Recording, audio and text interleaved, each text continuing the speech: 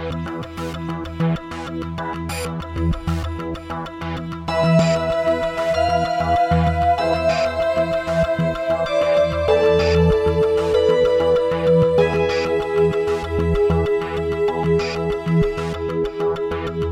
gang, welcome to a special bonus episode of the No Proscenium podcast, the voice of everything immersive.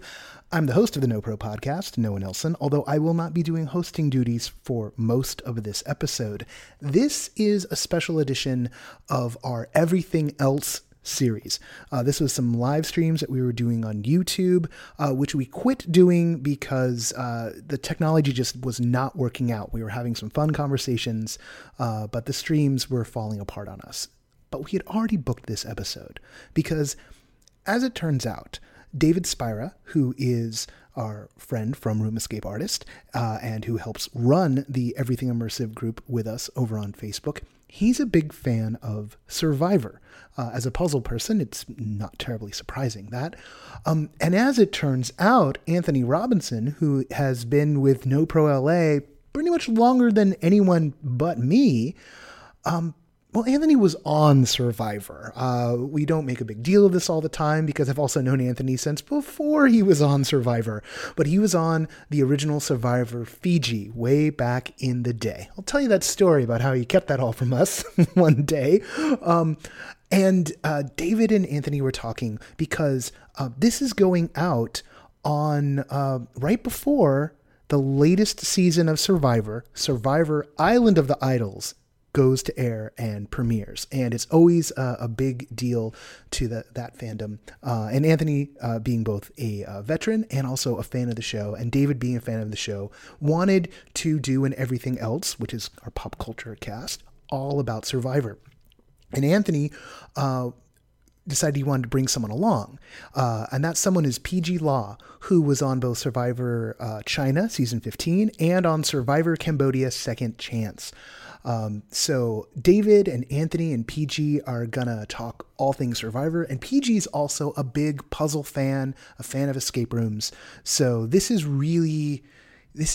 close as we can get to doing just an episode about reality television, while still having a foot firmly in our immersive world. And I'm going to let the guys take it away. Just a couple of quick notes here. You can always, if you like what you hear, if you get interested in No Pro, if perhaps you're coming in because of Survivor, or however you landed on this episode, you can check out what we do at noproscenium.com. This entire endeavor is funded through our Patreon backers, and the same is true with Room Escape Artist. So David's co-hosting this episode, so I want to give a shout out to patreon.com/Room Escape Artist. And of course, our own Patreon, patreon.com/NoProscenium, the sustaining backers of which are Mark Baltazar, Jan Budman, Paul F., Lonnie Hansen, Ari Hurston, Sam Kinkin, and Samuel Mustry. We are going to be doing more of these types of episodes in the future because, again, the live stream thing just wasn't working out for us the way we wanted it to. And with that, with no further ado, let's jump into this episode on this. Probably when you're listening to it, it's the day that Survivor Island of the Idols comes out. So there we go. Bonus episode this week. Tune in on Friday at your regular time for your regular episode of No Proscenium. Here we go.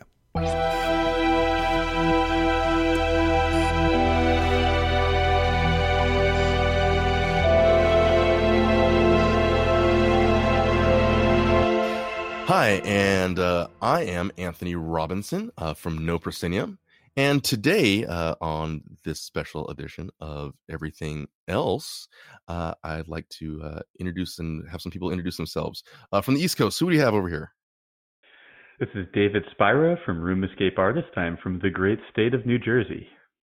And joining us here in Los Angeles at our home offices is a very special guest. Would she introduce herself behind door number 1? Hi guys, my name is PG Law, and I was a contestant on Survivor Season 15 China and Survivor Season 31 Second Chances. Yes. I'm also a huge escape room and puzzle fan.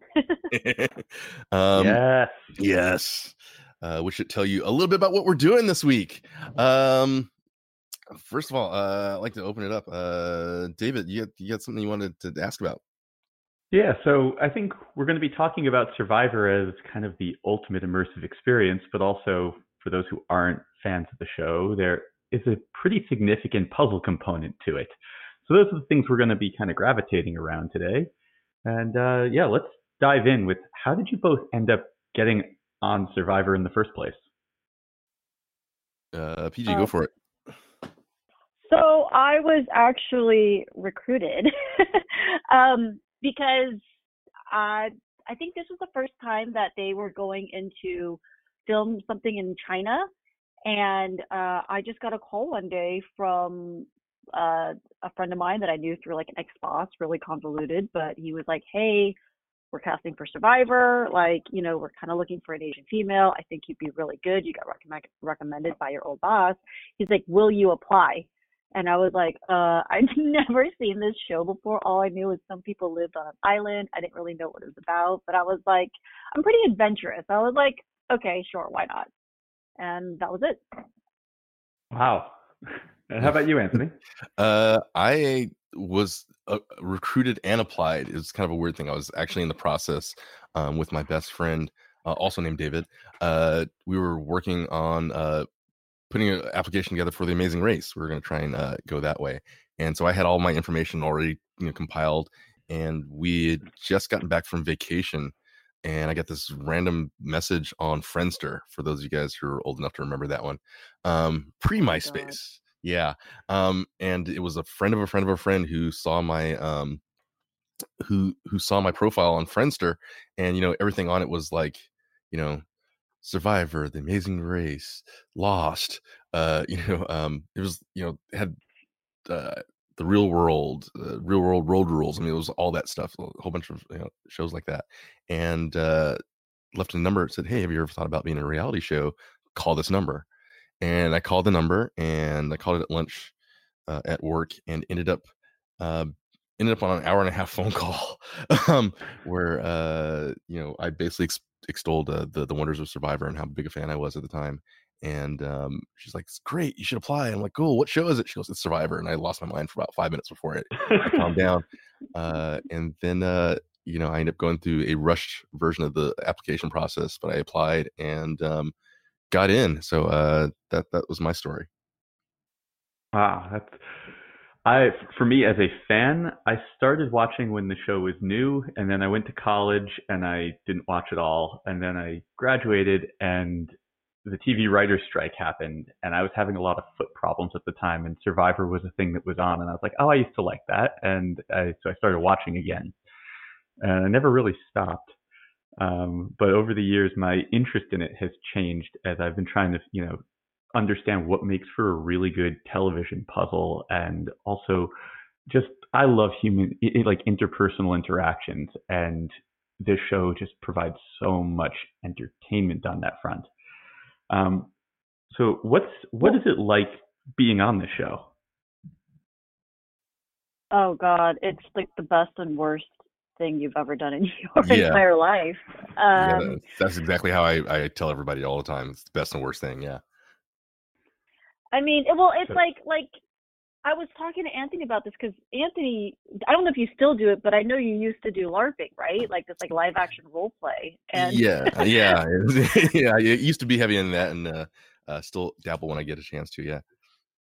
I mean, Survivor's like the biggest, weirdest role playing game in the world, right? Like, Yeah.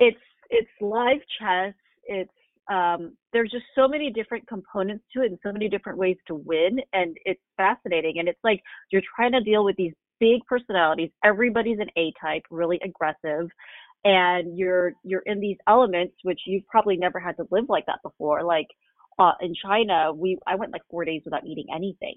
So you're battling with that. You're dealing with all these people who you're trying to make friends with, but also trying to figure out how to like work them and figure out the game itself. I don't know. It's crazy.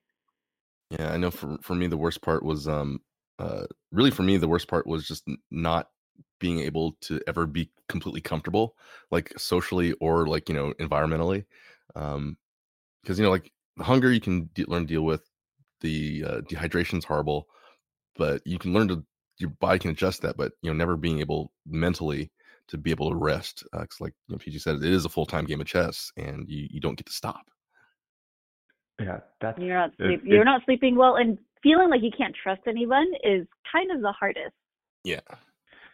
I have to imagine that level of paranoia just has to eat at you, especially when it's dark out, it's cold, you're hungry, and you can't sleep, and there's absolutely no one there that you can actually relate to on a truly human level. I mean, yes and no. At some, it's weird because of the hardship. You are kind of bonding with everyone, so you do tend to get close very, very fast.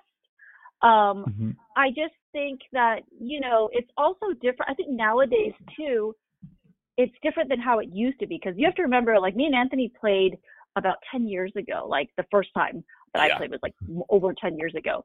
So back then, the game was still not new, but, like, it's not like it is now where there's 1,000, like, there's so many idols out. Like, back when I was playing, you had the luxury of still being able to look somebody in the eye and say, hey, man, I really like you. We're friends. I have to vote you out. I feel terrible, but you could at least do that. And it's like nowadays, every vote off has to be a blind side because you don't know if they have an idol. So that kind of changes also some of that human element as well, I feel like, because not everybody has to be blindsided.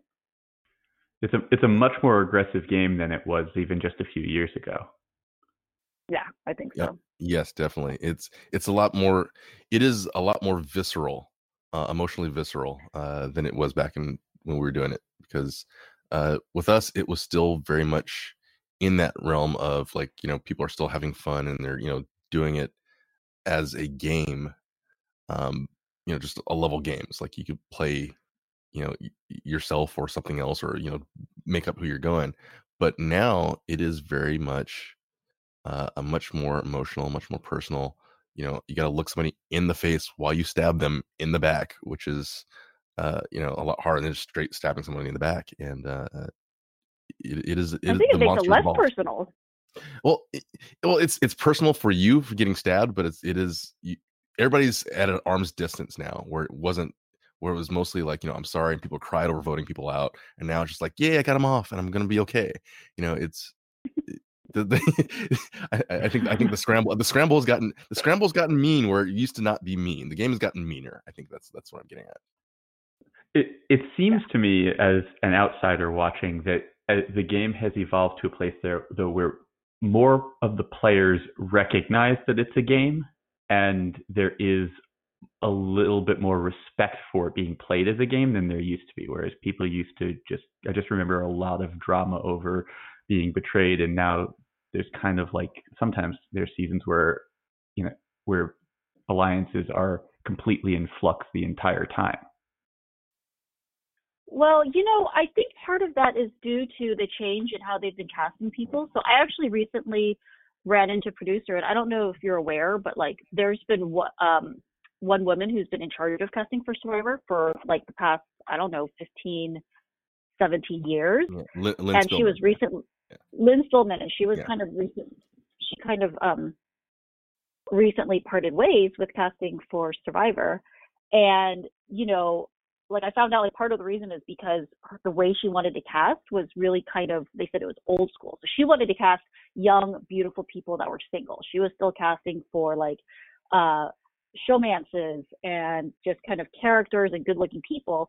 And Probst really wanted to cast people who were good at the game, who knew the game, who were fans. He's like, I don't care if they're unattractive. I don't care if they're married. You know what I mean? He just wanted to cast people that were fans of the game. So I think if you watch these past couple of seasons and like the one coming up, every single person cast is like a huge fan of Survivor. So that makes it much more cutthroat, and it makes people much more, because they're all fans, they know how it is. So they know that they might have to switch alliances or backstab, and they're less attached to, I think, the human ties and more into just the gameplay itself. That makes a lot of sense. That actually explains a lot of what's been going on. So in terms of like challenging people, correct me if I'm wrong, but I remember the both of you have really ended up kind of head to head with some of the most challenging people I can remember being on the show. Yeah. I'm being polite, but well, Well, I didn't have an issue with that until my second season. Yeah. Yeah. What is that like, having to like be in direct conflict with another human being, knowing that there are cameras around you? Well, I know from. Well, go ahead. No, you go first. I was just gonna say, like, for me, I mean, the biggest thing that they tell you is, like, you can't hit anybody, you can't assault someone, because there's it's real, because emotions are real, and they get really high, and people are kind of out of self control. But it gets really hard because you strip away some of the social contrivances. I mean, there are things that you don't say and do to people on a regular day-to-day basis, even if they're make you super angry, um, because there's always that threat of human reaction, right? So you don't walk up into somebody's face and call them a big flaming jerk and a pile of other names, um, uh, when they when you're bumping each other, because there's always the threat of something happening. Well, you take that away from Survivor, that's gone. Like, that's gone. You get in somebody else's face because the whole thing's you're trying to make them lose their ish. You're trying to make somebody get off their game and off their normal interaction. So yeah, I had people calling me a whole lot of names, and they knew they can get away with it because they know I can't punch them, I can't shove them, I can't, the retaliation is wholly in the game, and it changes. I think it changes the social dynamic a lot, because there are a lot of people who would never in a million years walk up to a black guy and drop an N-bomb in his face. There's never in a million years somebody who would. Did that happen to you on the show? No, but there were some other interesting terms bantied about from people. I know, but I know that it's happened with other people too. So it's all gone. That's gone. It's like from later seasons, from some of the current seasons. I know that's been an issue with some players. It kind of never made it on TV. It's been kind of happening now, coming out. But yeah, I had some folks call me some things that in normal day-to-day conversations would have resulted into a fist fight. And it's a different world with that, and it's hard, especially when you have to work with. I mean, you have to work with those people, and when that's all you have, somebody who doesn't like you on a human level, it makes for an interesting time. How about you, PG? That's heavy. Not surprised, but that's heavy. Well, so I had I don't know if anybody has actually watched, the season that I'm referring to, but basically in my second season, there was this other player, Abby Maria, who I really butted heads with. Abby. And then what I will say this, that it's basically my own fault that she was still around to do it. And again, it was the strategy aspect, because we started butting heads right away from day one. There was this whole issue, and all I wanted was to vote her out. And what happened was, immediately the tribe split into two factions, and there was a group that I wasn't really a part of, and they were the ones that wanted to vote Abby Maria out.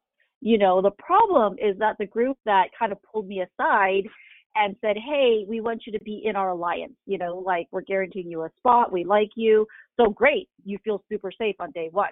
The problem is they also wanted Abby in it too, so they were trying to protect her. So I'm like, what do you do? Do I join with the other group? Do I jump ship and join with the other group who wants to vote out the person that I want to vote out, but they have not promised to work with me? Or do you stay with someone that has promised you an alliance, but they are with someone you have a direct conflict with? Like, what would you do in that situation? And if I'm remembering correctly, they wanted to keep Abby around because they wanted to drag her to the end, because she was the type of person who doesn't win.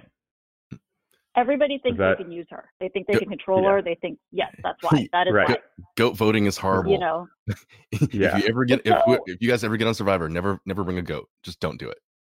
Get them off. And always, and I'm gonna say this too. Like now I learned, like, I should have jumped ship and voted her out and saved myself a lot of headache in the future. But like, the correct choice is to support the people that are offering you an alliance, though, right?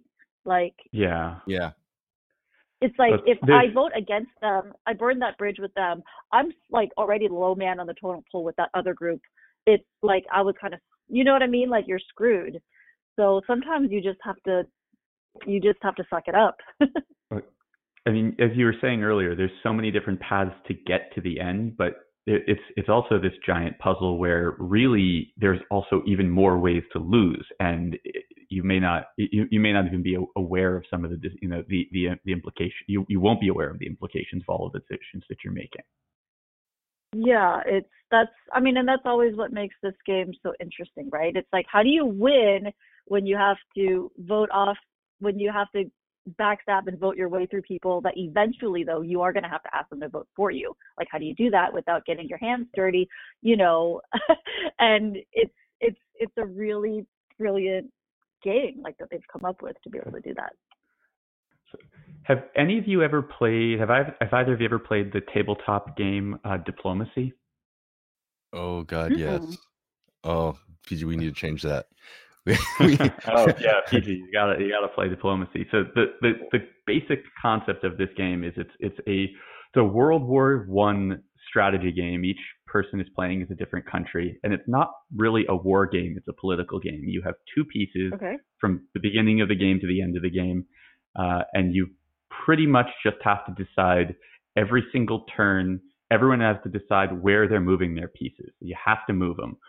And so what happens is everyone gets up from the table and you go around and you talk to everybody and you say, I'm Italy and you're France. We should attack Germany. And then the person from France says, sure. And then you go over to the person from Germany and say, I'm Italy and you're Germany. We should attack France. And the person from Germany says, okay. And basically everybody, everybody goes and has conversations with everybody, and then you go back to the table and you write down on a piece of paper exactly what moves you're committing, and they all get committed at the exact same time. And at any given point in time, pretty much half of the people at the table are being stabbed in the back. And it's alliance building. Oh my God. Oh yeah. This game is it has this it's been in print for decades, and yes. It has like a legendary status among board gamers as this game that can ruin friendships, can ruin marriages. And I went off. I've seen that happen.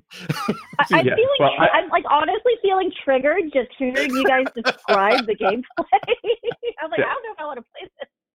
Well, I went off and played it with a whole bunch of really seasoned tabletop players, and we all play together, and everyone was like, we're not gonna fight, we're not gonna take this personally. We've played tons of games, we can win, we can lose, and for the most part everyone was fine. But I actually witnessed somebody who I've known for years just absolutely lose his mind over this, and I was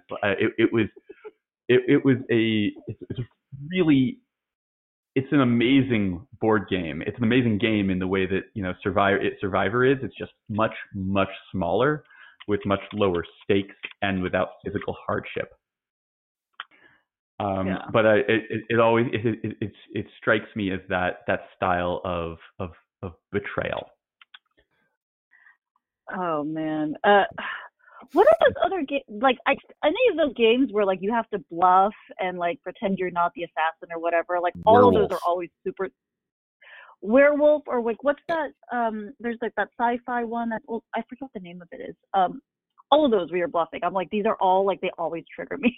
Survivor. I don't like this. It's like you're playing Survivor. Honestly, what I want, I'm dying to do at some point is to get a bunch of survivors in the room and start playing things like Diplomacy and Werewolf and see how it plays out, because there are people who I think did really well on the island that will just get eaten alive on some of those games. Because I've been wanting to do. They're not ready for it. Yeah, board games with survivors. I think that would be fun. And this is something like there is such a huge intersection between people who like Survivor and gamers, and almost every person I know who's in the gaming puzzle escape room world is a huge Survivor fan, and all the survivors I know love playing games. It's they're really intertwined. Well, I mean that's I love the kind of to steal away a segue.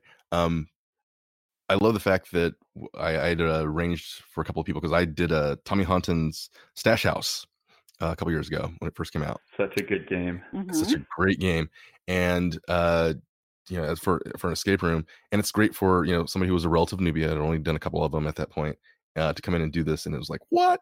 And I was you like, got spoiled. Stash House is like the best room in LA. Yeah, and it's definitely up there. Yeah. And I had to share that. I was like, I have to share this with people. Like, I know who's going to appreciate this. A bunch of survivors will appreciate this. And it turns out Tommy's a fan as well. Tommy's a big fan. Through somebody he knows, right, PG? Because you found that out. I didn't know about one of the creators of the challenges. Is that right, PG? Oh, Miles? Yeah, Miles. He does challenges. The guys who make the challenges for survivors are huge escape room nuts. Yeah, so Miles and he took me to my first escape room, and then it turns out, so he actually has a company that he creates these like games that are like team building experiences, for like corporations and businesses and things like that. But he is such a big Survivor fan that he kept emailing John Krughofer, who produces all the challenges, and he would email him with like suggestions on how to improve the challenges and like his own twist. Because Miles is an amazing game designer. And pretty soon Krughofer started replying. He's like, what do you want out of all this? He's like, are you looking for a job or something? Like, these are great ideas. And he was like, yeah, if that's on the table. So he ended up so he's like a consultant for challenges. But, he's way into the escape room world. Like Tommy, who, like I said, designed Stash House, is such a big Survivor fan. I think he met, you told him you could bring in a bunch of survivors to do the room, and he created a special twist just for our group where he hid like clues all over the room, and we would have to find these clues, and eventually you would use those clues to figure out a key code to enter into a keypad, and the first one through that would win. And it was so funny doing this room with these people, because half of these guys had never done an escape room before. They'd only knew how to play Survivor, and they're like, well, I know about like idle clues. So like half of them aren't even trying to solve the room. They're just going around looking for these idle clues and like hiding in the corner. I can see people shoving papers like in their pockets, and like it's so bizarre, because this is normally a game where it's all about sharing information, and now you've got people hiding in the corner like hoarding these papers and not helping at all. And I was like, oh, this is also really triggering. That's hilarious. It's also a hard game to play that way. Which was the cool thing about it. Yeah, I was. By the way, I was watching all this. I wasn't, because I had played it already. So I had the luxury and the unique gift of being able to watch from from the room runner's standpoint. So I'm watching all this on closed circuit TV, and I'm just like laughing because we're seeing everybody hiding hiding these little these clues to the puzzles, and they're trying to move things that aren't really supposed to move. And it was true Survivor fashion of the people who found all the clues messed up. and let somebody else figure out what the real clue was, and then the person who found it got in, and then didn't follow the most important clue was whoever touches this skull, because I think it was a this beautiful color changing skull. Whoever touches the skull got it. They won the prize. And I'm trying to remember who was it that won? Who was it that actually figured out how to get it in? Francesca Hoagie got into the room first, and she's like, "Oh my god, I figured it out!" And she started celebrating. But you had to get into the room and touch the skull. So Adam Klein ran in behind her, saw her dancing, and Tommy's going, "Touch the skull, touch the skull!" Right. And then Adam ran up and grabbed the skull. So he actually won, even though she's the one who. It was the other way. That's right. Because I think Adam got in first, right? And then Francesca saw him. Other way. You're right. Yeah, other way. Yeah, because Adam was like, "I got it." And then Francesca just reached out, and she's like, "Yep, you didn't touch it." And I remember that's right, because Adam had the biggest look of like, Mr. I just won Survivor. He had this biggest look of like defeat on his face, and he was like soul crushed. It was great. It was fun. So what have been some of your favorite escape rooms in general? So for me, like in LA, I like Stash House, obviously. I really love the Evil Genius games. that Mm-hmm. unfortunately are closed here in LA, but I think they're moving up to San Francisco. That is what Um, I have heard as well. I did the Doldrix, all three of the Doldrix rooms in Orlando, which are amazing. Like, I've heard so many good things. We haven't gotten there yet. oh, they're so fun. I just did there. So I did Super Bomb Squad last year because there's a big Survivor charity event every year in Orlando called Hearts of Reality that I do. And so there's another like big Survivor fan that is like also obsessed with escape rooms. So every time I go to these events, I'll do them with some fans. And this year I took a few survivors and we did Captain Spoopy Bones, and it is incredible. Like, what an amazing set, really fun puzzles. You need a big group. Um, it was awesome. We What don't about anything go else? more. We don't go more than a week or two without somebody sending us an email asking us when we're going to go play Doldrix and play those games. We're just constantly being bombarded about it. It's worth it, and I think it's just like a couple that does it. It's and they Love, like build love to everything hear that themselves too. or something. That's, Yeah, that's the best. When it's built with love. It's amazing. What else? I'm lucky because I'm really good friends with Tommy, so he takes me to do a lot of like he'll beta test a lot of rooms, because he knows like all the owners. So I got to beta test Menagerie up in the Valley in North Hollywood. Is it? I think it's open now. Have you guys done that one? If that one's new, I haven't done it. I haven't played in LA in about a year. Yeah, I haven't done that one yet either. It's amazing. So it's basically like so it's where like Dog Eat Dog World is. And at Level Games? Level, yeah. So like the Arcane and somebody else, like they merged. It was like two companies that merged and Yes.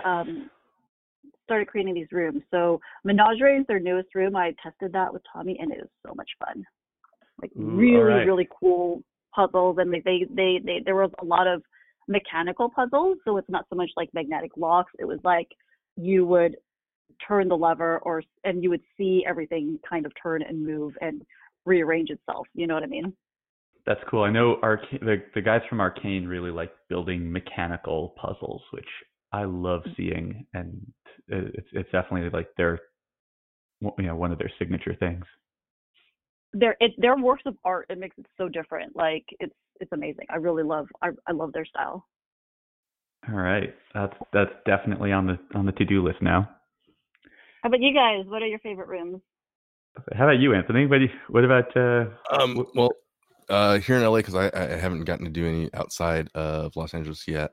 I gotta say that the one that I am really super jazzed to see that I have done, I'm ready to replay it, was down at Crossroads Escape Room down in Anaheim. Is it the Hex Room? Yeah, the Hex Room, which we're trying to get ready to go to. But the one that I'm really I want to get survivors to do is Psych Ward. I haven't played Psych Ward yet. Because Psych Ward has replayability, and that's the one that I'm trying to get you guys together, and I know I've been hinting at it. So I'm trying to get another group of survivors to go and do that one, because that one very much is a collaborative yet enemy one, so it's actually perfect. And it's got replayability, a lot of replayability in there, and that one was kind of fantastic. So that's I'm looking forward to doing that one again. Awesome. Yeah, that's one that's high on my list to play next time we get back out to LA, which I'm guessing will be early spring. For me, some of my favorites. I'm a huge fan of Strange Bird Immersive in Houston, Texas. They have a game called The Man from Beyond, which is a merger of immersive theater and escape room, and I love that game. It made me tear up. I really like. I like the direction of like a lot more of the rooms are going more immersive too. Yeah, absolutely. I mean, LA, you guys have Lab Rat over at Hatch Escape, which is really cool game. And there's a couple of new ones coming out too. So, have you guys heard of? So, like my friend Brian used to run Countdown, which is now part of 60 Out, but he has a new game called Miss Jezebel. Have you heard of that? I've heard of it. We had our writer in LA play it and review it, and she loved it. We had Sarah Wilson out there. I've heard nothing but good things. So if it's still running when we get back out there, that's also like near the top of my must play list.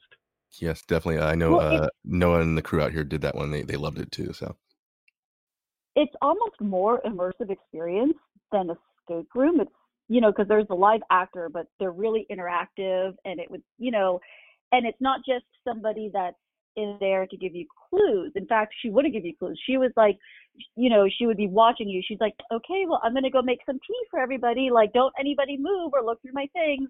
So it's like she'll leave the room, and then everyone's scrambling to look through everything, and then she'll kind of make some noise and come back, and everyone has to race back to the seat, and she'll really kind of banter and engage with you. And it was so different. It was really unique. I kind of like the direction of going more immersive with these things. I love it too. There's another favorite is a company called Escape Room Netherlands. They're in a town called Bunschoten outside of Amsterdam. They're a ways outside of Amsterdam. They're kind of difficult to get to, and they're in a town that's basically an incredible escape room company and a whole lot of cows. And their latest game, The Dome, was in development for 3 years. And the premise is that you're basically going into some kind of lab to be studied, and you're going to be administered a hallucinogen. So basically, the entire game takes place in a hallucination, and through mind-boggling use of technology and set design and puzzle design, they completely sell it. It's Mm-hmm. The game is insane and so much fun. So yeah, those two are coming to mind as some of my favorites, but there's so many. I just love these games. I like the direction of these escape rooms going more and more immersive. So I was recently in London, and I did one called The Grid, which is an escape room that also provides cocktails. It's a cocktail room experience, but it still fit in with it. So when you start off, they bring these trays out. There's like syringes on it and forceps, and it's kind of sci-fi themed, and it's like you're creating like an inoculation, drink or whatever. So that's kind of part of it. And you start off with a cocktail, and it's interesting because they let you can take pictures, you can record on your phone. It's not like all secretive. They let you record it all if you wanted to, which I thought was kind of, interesting. I just really like the concept of being able to have cocktails with my escape room. I like that concept too. And I'm going to be in London in a few weeks to speak at an escape room conference, so this might be on my agenda now. Yeah, it's called The Grid. So right. look that up. And then conversely, like there's a friend of mine who he's in the cocktail kind of industry, but he creates these events. They're primarily for like bartenders and, people in the industry, but they're all cocktail events that have escape room and puzzle elements in them. So they're all these immersive events. And while you're there and you're drinking cocktails, but then you're also solving puzzles. Like that's fantastic. That's brilliant. Yeah. Cool. I wish we could have actual rooms here where you can do alcohol, but I think like maybe the licensing is a little bit tough in the States for that. I think it is. I think it would be plausible for them to do like a bring your own type deal, but I think it would be very complicated for most of these companies to provide. I know there are a few escape room businesses that have liquor licenses, but they're few and far between, and I've never seen one. And my understanding is they usually have to keep it at the bar. Yeah, it's I see. not part of the room. Yeah, and I know there have been some new immersive experiences that have like a lot of immersive experiences these days. Have alcohol as part of them, or like near them. But there's only been a couple that have started to incorporate escape room elements into the immersive experience. They're going the other way. That they also include alcohol to some degree. So it just depends on how, depends on your license and your permit, I guess, and how you're going to wing it. So let's keep our fingers crossed that more people are able to figure out how to work with the ABC to get that working. So we can have some cocktails in your immersive experience and hopefully not short anything out while it's happening. Yeah. And that's the other problem is that, you have a lot of people who are not avid players who you give them a little bit of alcohol and tell them that there's a mystery to solve. And all of a sudden, everything seems like a thing you can punch. All the props get destroyed. Yeah. So like I know in cities that have like a heavy drinking culture and are walkable tend to have a really hard time with destruction. A lot of the companies in New Orleans and in New York City and in Vegas really complain about this. And if you go to like Escape My Room in New Orleans, they have these incredible immersive environments. The entire facility is themed from front door to exit. And it's all set in this one really cool world. And it's designed to the nth degree, but every single one of their games has just a regular plastic garbage can in it. And that's there out of necessity. Oh. No sticky locks. Never a sticky lock. That is hilarious. Yeah. So, so speaking of puzzles and Survivor, what's it like solving puzzles on that show in these challenges? God, they're the worst. Says the puzzle queen. I always get put on the puzzles because everyone looks at me and they're like, "Oh, you're Asian. You must be good at these." But I feel like it's a different. You're also really good at them too. So. Yeah, but it's a different type of puzzle though. It's not like there are like slide puzzles or like jigsaw type puzzles, and like I'm good at them. I don't think I'm really good at being super fast at it. And then they also do some things that are kind of weird because, okay, so like for instance, I got stuck on one puzzle in Cambodia where it was these wood slats. And what's annoying is that you cannot lay them out and put it together. You have to put them into the little wooden, holder. So you have to work on it in the holder. And then these are double-sided because they will film from the other side. So you can see it completed on the other side because we're kind of blocking it when we're working on it from our side. But some of the images get reversed. And so I feel like we had gotten it, but it was the wrong side. Wrong side, yeah. And those puzzles are great because they all fit together one way. It's like it when you have it right because it only fits together one way, and the picture will be like off by like an nth degree like that. Yeah, I know that designing puzzles. When you're designing a puzzle, you can design it for the player or you can design it for someone watching the player. And it's, I think a lot of the Survivor puzzles they're not designed for you as the player. They're designed to look good on TV. And that usually makes it pretty rough for the solver.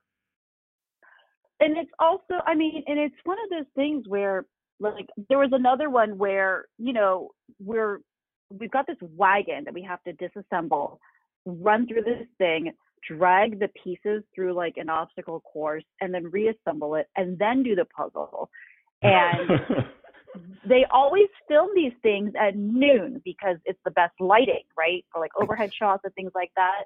It's like 120 degrees. So you're dying. It's 120 degrees. I'm like out, in the sun without. We haven't had water, and I could feel blisters forming on my back. I was about to pass out. I feel like if I pass out doing a puzzle, this is going to be the most embarrassing thing to ever happen to me.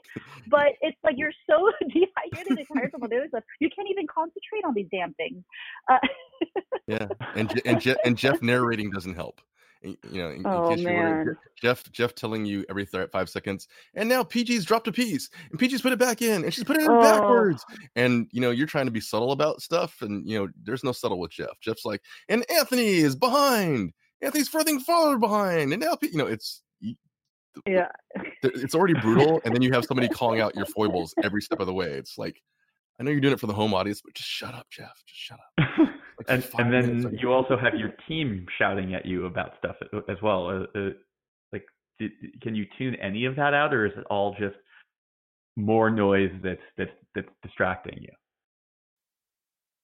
I'm pretty good at tuning it out, but it is discouraging. I will say that. That's diplomatic. That's a very diplomatic way to say that. Yes.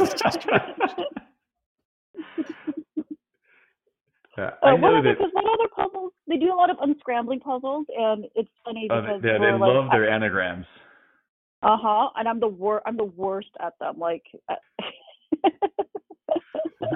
that's the thing for me is as an avid puzzler, there are puzzle types that I'm fantastic at, and there are puzzle types that I know in theory what to do, but my ability to actually execute on it is non-existent. Like my wife is the word puzzler of us, and every once in a while I will out-word puzzle her, like once or twice a year, and we solve a lot of puzzles together.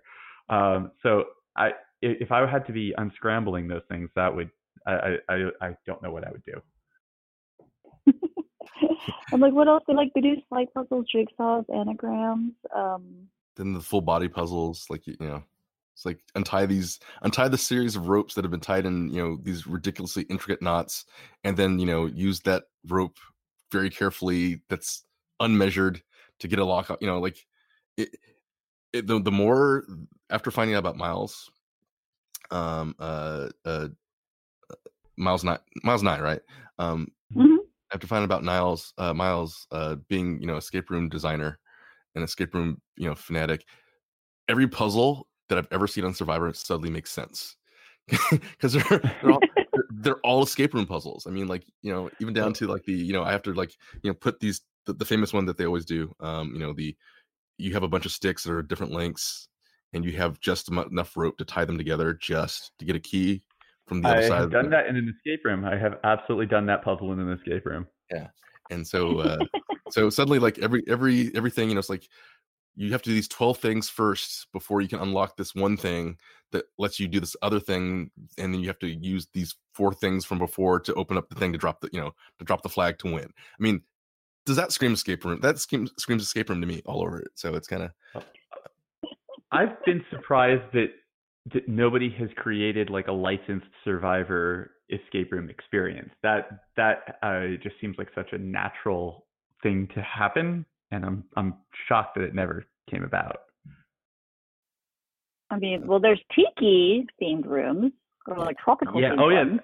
I've definitely seen escape rooms that are Survivor-ish. I've seen escape rooms that are overtly using Survivor puzzles. But I don't think CBS or whoever would handle the licensing they haven't actually licensed a game and built like the Survivor escape room experience, which I feel like is a thing that should happen. Yeah. I'm guessing they're waiting till if and when the show ever ends. And I say it that way because I think as long as Jeff is able to stand up, that show's going to go on. Those games are fun to play though, like because I've gone to a couple events, like EW Pop Fest a few years back had like John Kerhofer came and actually brought some of the actual games, the challenges that they play, and you play them out there. And I'm like, you know what? When I'm not hungry and starving and beat down and no sleep, these are fun. Yeah, they're basically carnival games. Well, that's the thing for me is I really want to play all these things. I just don't want to do it in Survivor. yeah, and that's the funny thing is like I think after we did our very first challenge, for me like on at Fiji, it was like we all finished it and it was really grueling, and it was like I think couples turned around, I was like, that was kind of fun. I know, right? It was it's like you feel really weird because I'm like, I just suffered for like an hour and a half, and that it seemed like that was the most fun thing of all time. Yeah, I think maybe they'll license them out as party games. It's like Survivor in a box, and here's our 14 hardest anagram puzzles in a box for you. Don't eat anything for 4 days, and we'll have you set. All right. Yeah. So shall we talk about what's coming up with next season, which is airing this week? Yes. Hopefully, when this podcast is airing, it'll be out. Yeah. Was it Island of the Idols? Yeah. So season 39, Island of the Idols. They've they've brought Sandra and Boston Rob back and made them like gods. I guess they're ridiculous, just utterly ridiculous effigies of them. Yeah, I saw that. Would you guys rather be coached by Sandra or Boston Rob? Boston Rob. Sandra. I would much rather be coached by Sandra. That's my girl. Sandra's my girl. Here's the thing. It's like Sandra played twice, won twice, and then the third time somebody wised up. It's like, let's get rid of her, right? Boston Rob was it 3 times playing before he won, right? Two or 3 times, but he won in spectacular fashion. Well, yeah, but he had a chance to play it 3 times. Sandra won it out the gate the first time. She came back with all, everybody knowing that she was this hard player and still won it. So if you look at if I want to look at that, I'm looking at the records there. I'm like, made it through twice to the end and won both times, and then made it before the jury the first time, made it to the end the second time and lost to your future wife, which yeah, and then then coming back, then winning spectacularly. What was his third season? Which was his third season again? Oh God, it was it's like there's 500 of us now. It's like hard to keep track. Yeah, I'm pulling it up. Okay. Because he did Marquesas was his first, All Stars was his second, Heroes versus Villains was his third. Then he won on Redemption Island. So four times. Yeah, so he won on his 4th time. So what I'm saying is, I think Boston Rob won against a bunch of newbies who didn't know what the hell they're doing, right? Like, I don't know that he could win against the cast. Like, if he did all, like, is he going to be on 40? I believe he's going to be on 40. I'm pretty sure I saw his name on it. For those who don't know, season 40 is going to be a season entirely cast by past winners. Yeah, which to me sounds like, as somebody who's never won the game and didn't make it to jury, I would love to see a game with a bunch of people who didn't make it even to the jury get a chance to play against each other. I think it'd be a different game. I would love to see a season of people who were voted off first from their tribe. Oh yeah, I think. Do you think Francesca would do that again? No. Yeah. I would love to see her on. I love to see her on. I think she'd have a better chance. Yeah. Yeah, that would be fantastic. Like, like people who didn't win. Like, don't get me wrong. Like, I'm looking forward to see the winners. For season 4, that's gonna be a big crush of people. I know there's some good winners who aren't going to be there, but yeah, like to me, it seems like you guys have all won. You guys have all had a chance to go deep. Let's give some people who got to play a game but didn't get to play their best game a chance again. So, like, I would love to see a first out, second chancer. That'd be kind of fantastic. I'd love to see that. I'd also love to see people who just narrowly missed the final jury. People who were deliberately chosen not to go to the end. PG. Oh, like fifth placers. I like that. Yeah, fifth placers. Yeah. Yes. I would. Yes, I pay money for that one. Fifth placers, like near miss, Survivor near miss. Well, I will say I'm very excited about the cast of this season because it's probably one of the most diverse casts. Yes. That we've seen ever. Yeah. It's a diverse cast of people who were primarily born in New Jersey. Yeah, but you know what? It's neat to see a cast that looks like America now. I mean, all credit to Lynn, because Lynn did a magnificent job in casting. What they've worked up to, even the last couple seasons, haven't quite fine-tuned it. This season, to me, it's a bunch of people who are different body types, really different walks of life, a really neat spread of age groups, and with personalities. They all seem real. Yeah. Yes. They all seem like actor models, that were discovered waitressing in LA or New York. Yeah. And the first Canadian ever. Yes, we have a hockey player. I'm so excited about that. Yeah, the hockey player, and there's an Olympic medalist. Yeah. Is she a swimmer? Was that what she did? She's a swimmer. I'm looking forward to seeing her smoke some people. Oh man, It's Well, I mean, I feel like we have seen Olympic, like runners not be able to run before, so I don't. yeah. That's true, but we've seen an Olympic runner who turned out to be caught up in like a doping scandal. Later, yeah, but Yeah. yeah. But I Yeah. mean, like, this looks like a really cool group of people, and like the scary thing is they're not cast a type. So we have some guys who look like they're meatheads, but they're we've got a fourth grade teacher who looks like he's a bodybuilder. We've got a He seems bodybuilder lovely, who's a by the softie. way. Oh yeah, He seems absolutely lovely. He's probably doomed, but he seems lovely. and there's this. If this done right, this will be one of the more subtle social games played in Survivor in a long time, and it looks like everybody's ready to play the social game in a way that I haven't seen in a long time of Survivor. Because most people come in, they're like, "Oh, yeah, I have a social game, but I'm gonna be a challenge monster." And this is the first time. This is the first time I've heard anybody use my quote, because my quote that I always said was, "You have to bring your shut up button." Right. A lot of people were saying that, but it's always interesting to see. There's so many people who you see in the first episode. They're like, "I have a big personality, and I'm gonna shut up for a little while," and then 5 minutes in, they're getting in someone's face. Yeah. Oh, that was me. When I went on the second time, all my friends were like, "The only thing you have to keep in mind is don't fight with anybody.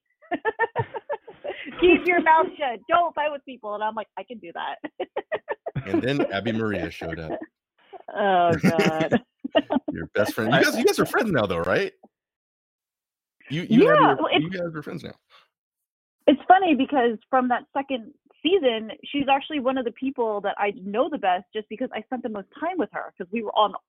I played, she was on every tribe that I ended up being on. Like a haunted by her. So it's like this weird love-hate where like I feel like I know her super well. We still kind of fight sometimes, but it's almost like, I don't know, like your sister, your cousin, I guess. She seems like she has a talent for getting people to fight with her. I mean, yes. I'm not gonna say anymore. I've said enough on this. But it's there's some things that are aggravating. Like, they didn't even show certain things that she would say. Like, I tend to be a really hard worker at camp. Like, I don't like being idle. Like, I'm like, if we're gonna gossip around the camp, that's fine, but you can do stuff, while you're there. Yeah. And she was one of those people. She had a tendency to kind of lounge, and she would, like, Shireen told me, like, she whispered to Shireen once, she was like, "Look at them." She's like, "They're working hard on purpose just to make us look bad." It's like, she would say she would say things like that. And it's so aggravating. Like, I can't even talk about it right now. It's so upsetting. She's triggered. Well then, okay. So here's my question: Who on this cast, on the new cast, do you think, who in this cast do you think is going to be the person that is going to be the easiest to get along to? I mean, like, if you had to be stuck on with these people, who you think you would want to play with? The easiest person to get along with, I think, would be Jamal. I was thinking the same thing. Just because, look, I didn't watch any of the interviews yet. I only have had a chance to look through the bios, and you know what it was? There's pet peeves, and some of these people, their pet peeves are like, I don't like loud people, or I don't like people who reach over and grab a French fry without asking for it. And I'm like, you're in the wrong situation if this is going to be your pet peeve. Like, you're going to have a hard time. And his pet peeve was like mosquitoes that bite. And he's like, I don't even mind sharing my blood with you. Why you got to make it itchy? And it was funny and lighthearted, and it was kind of still like a nice thing. And I'm like, okay, he sounds easygoing. Like, I would be like on a tribe with him, no problem. Yeah, he was the one who stood out to me as like, really, he seems like he's a real serious threat to win the game, except he physically stands out so much that he's probably going to be a target, because he looks like a huge dude. Yeah. He can. But really? He's not like super. Well, he's a big guy. Big. He's like a big dude. Yeah, he's a big dude, He's but a big dude.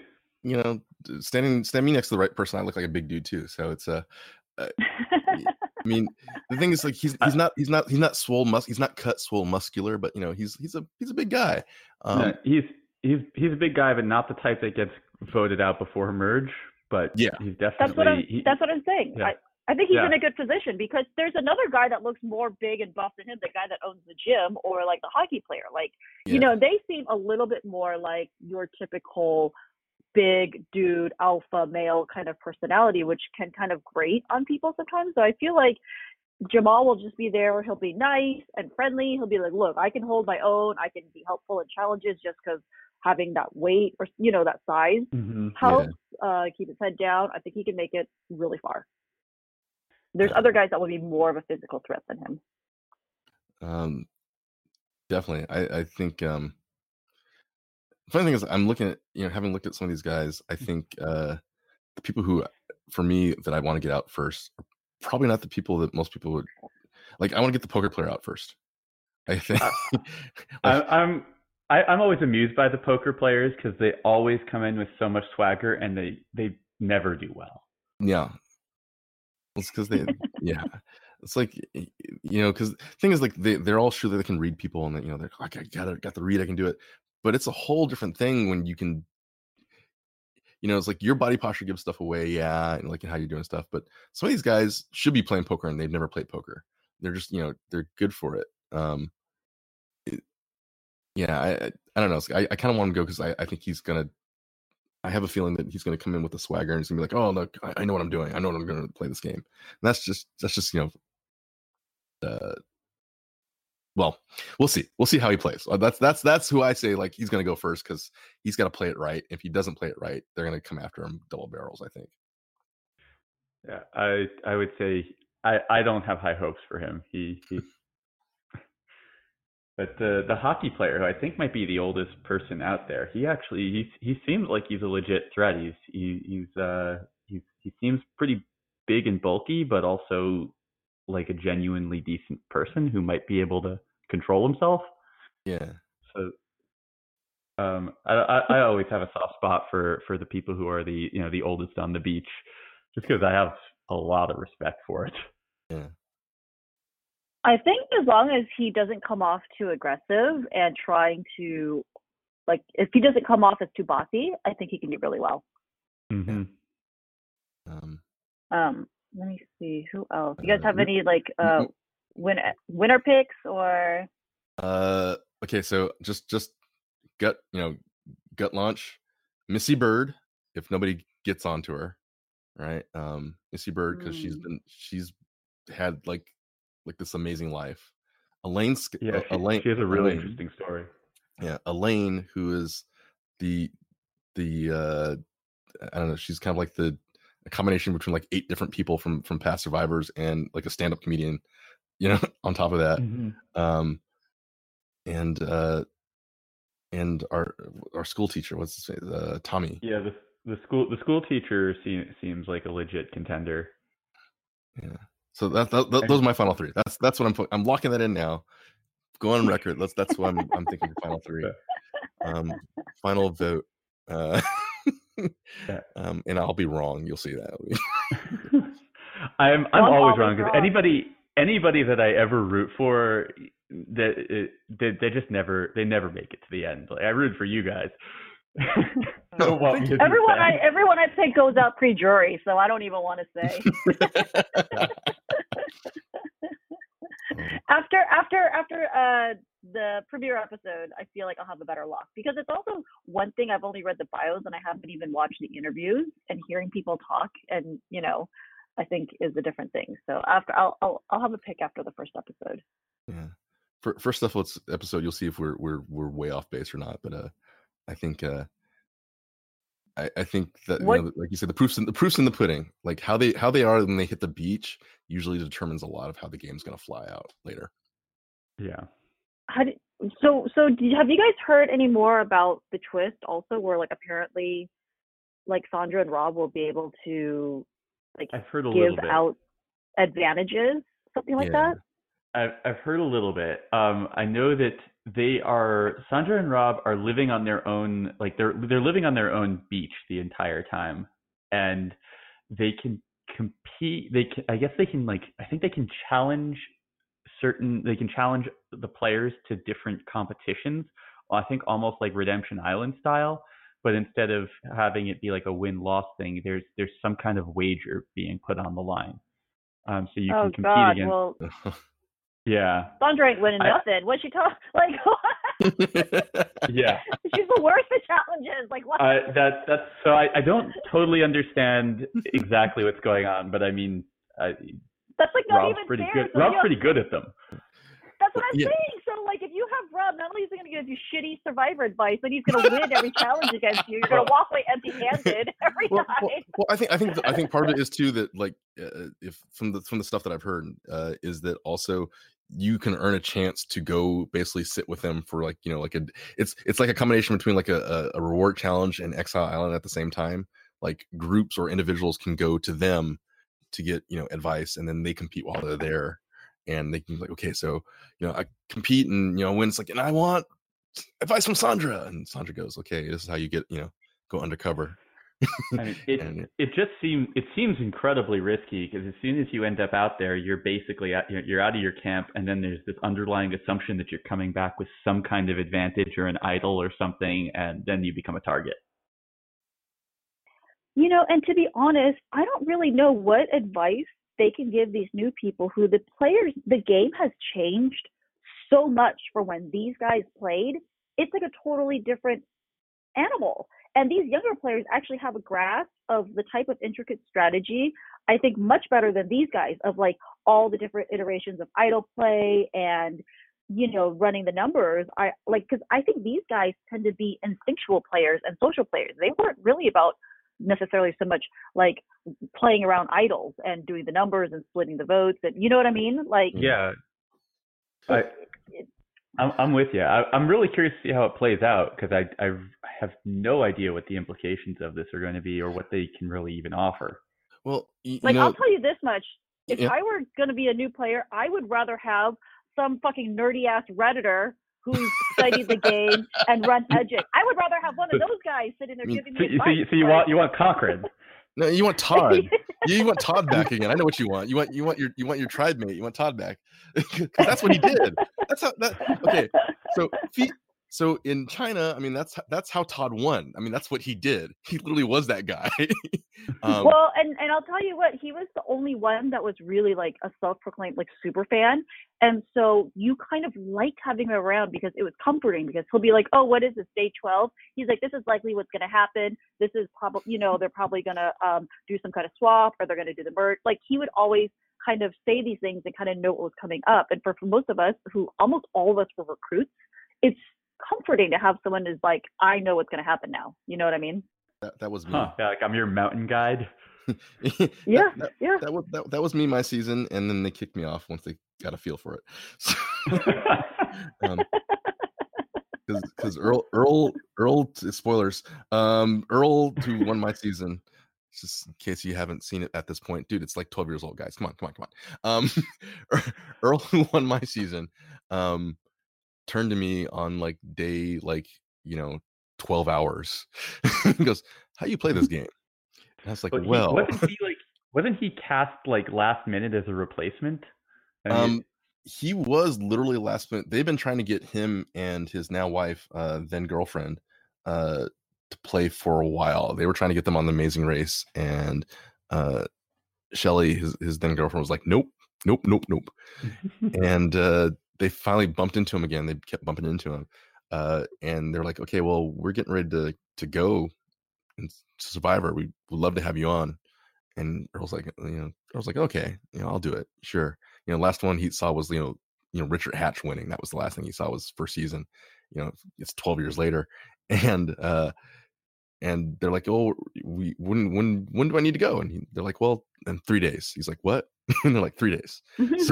So he literally like got his shots, got his passport, shut down a bunch of stuff, and got on the plane. So he literally knew nothing.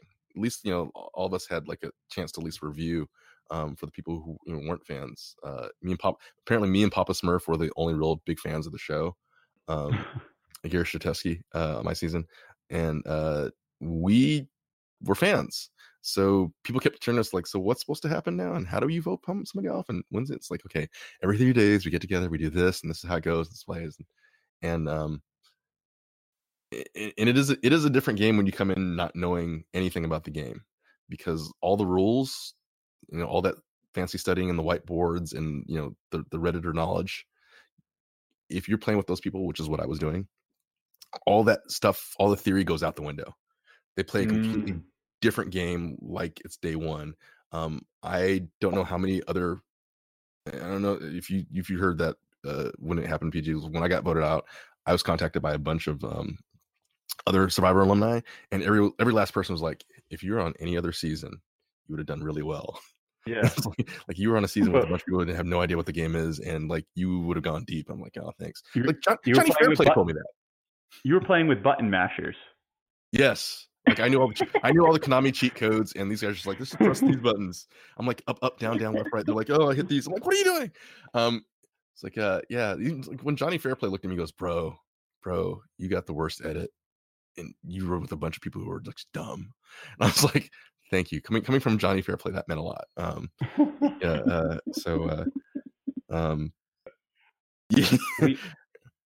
Lisa and I almost got. We were recruited for a reality show. We turned it down, but they wanted us to. CBS wanted us to be on season 2 of Hunted. Oh God, you've been perfect for that. That show where you're supposed to go and just hide from law enforcement for like a month or 2. Oh, why didn't you do that? You should have done that. I saw that show. Because we had jobs. But well, yeah. But that also sounds terrifying.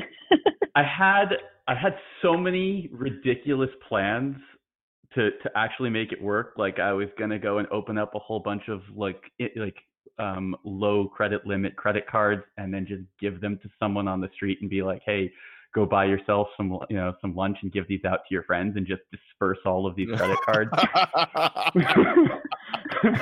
That's brilliant. I was gonna leave myself some like geocaches of supplies in different places. Like I had plans, but there was no way that I was ever going to do it. Oh man. Well, if I remember right, the guys who came in, I want to say the guys who won it were escape room winners. Guys, yeah. So and they did everything right from the get-go, dude. And that was basically what happens. We got a call from someone in casting. They were like, the show is still on. I can't tell you who won, but I can tell you that someone from the escape room world has done very well.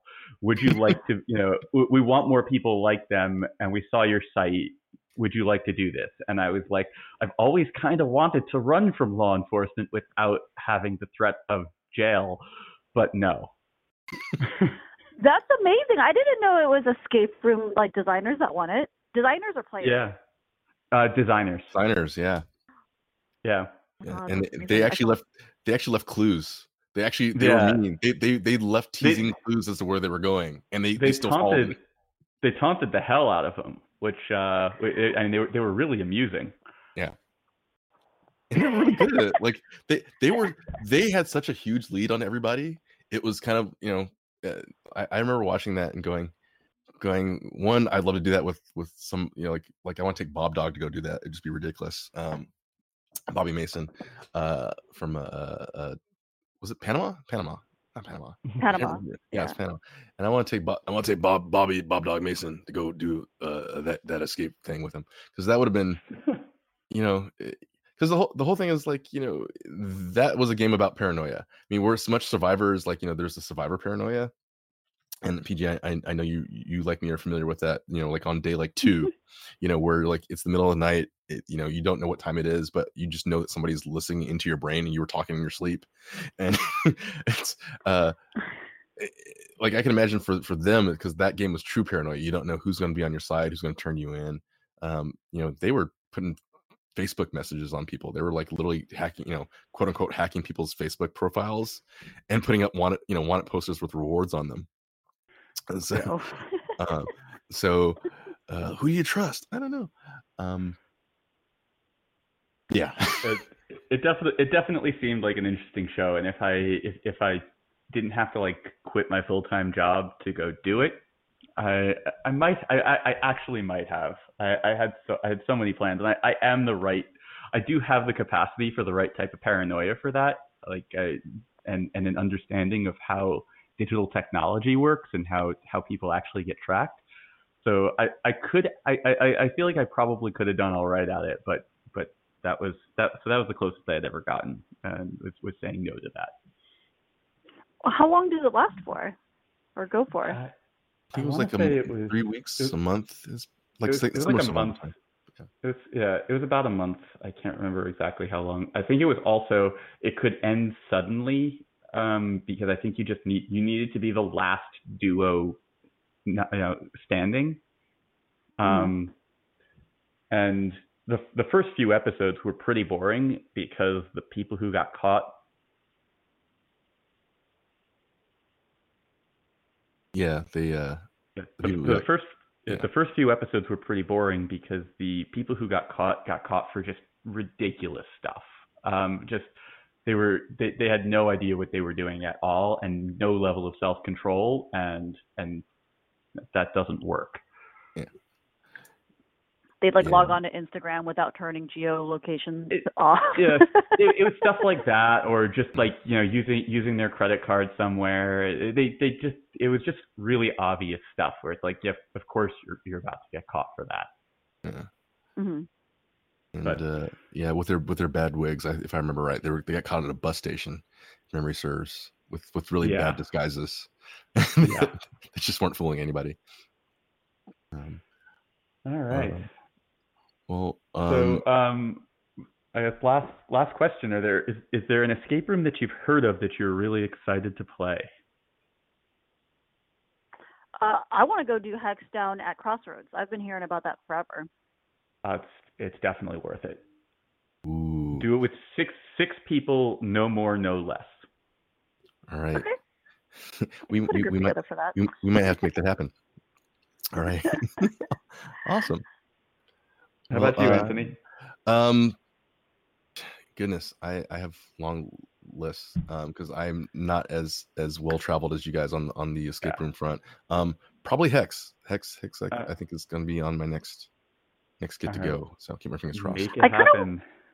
I kind of want to do Zoe just because it's like haunt season.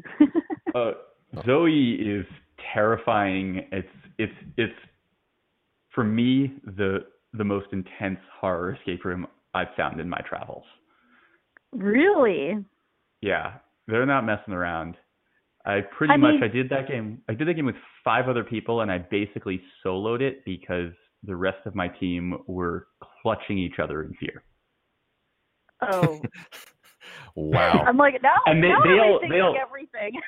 They all loved it. They all loved it in like a Stockholm Syndrome kind of way. Wow. Are there a lot of jump scares? Yes. Oh God. So here's the thing though. I was one of those people, I never liked going to horror, like haunted houses. I didn't like horror movies. I didn't like any of that stuff. Yeah, me neither.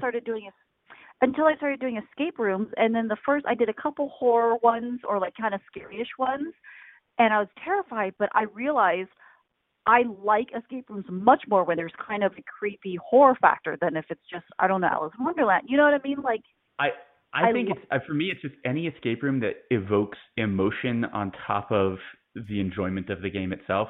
That's the thing. That's the magic. And horror is one avenue to get there. Yeah. To get the adrenaline going, it's creepy. You got to battle these emotions because then it feels so visceral, and you really feel like I got to get the fuck out of here. Yeah. You know what I mean? It feels and then real. when you get out, you're on that high because your brain has dumped a whole bunch of other random neurotransmitters in there that you don't normally get, and you're just buzzing from it. You survived, right? Yeah. Well, awesome. Right. Well, I like to take a sec to thank David for joining us and PG for joining us on this first Survivor edition of Everything Else. It's been fun. Thank Take you care. so much for having us. It was so much fun. I will come back and talk escape rooms and puzzles anytime. Awesome. All right. And thanks, guys.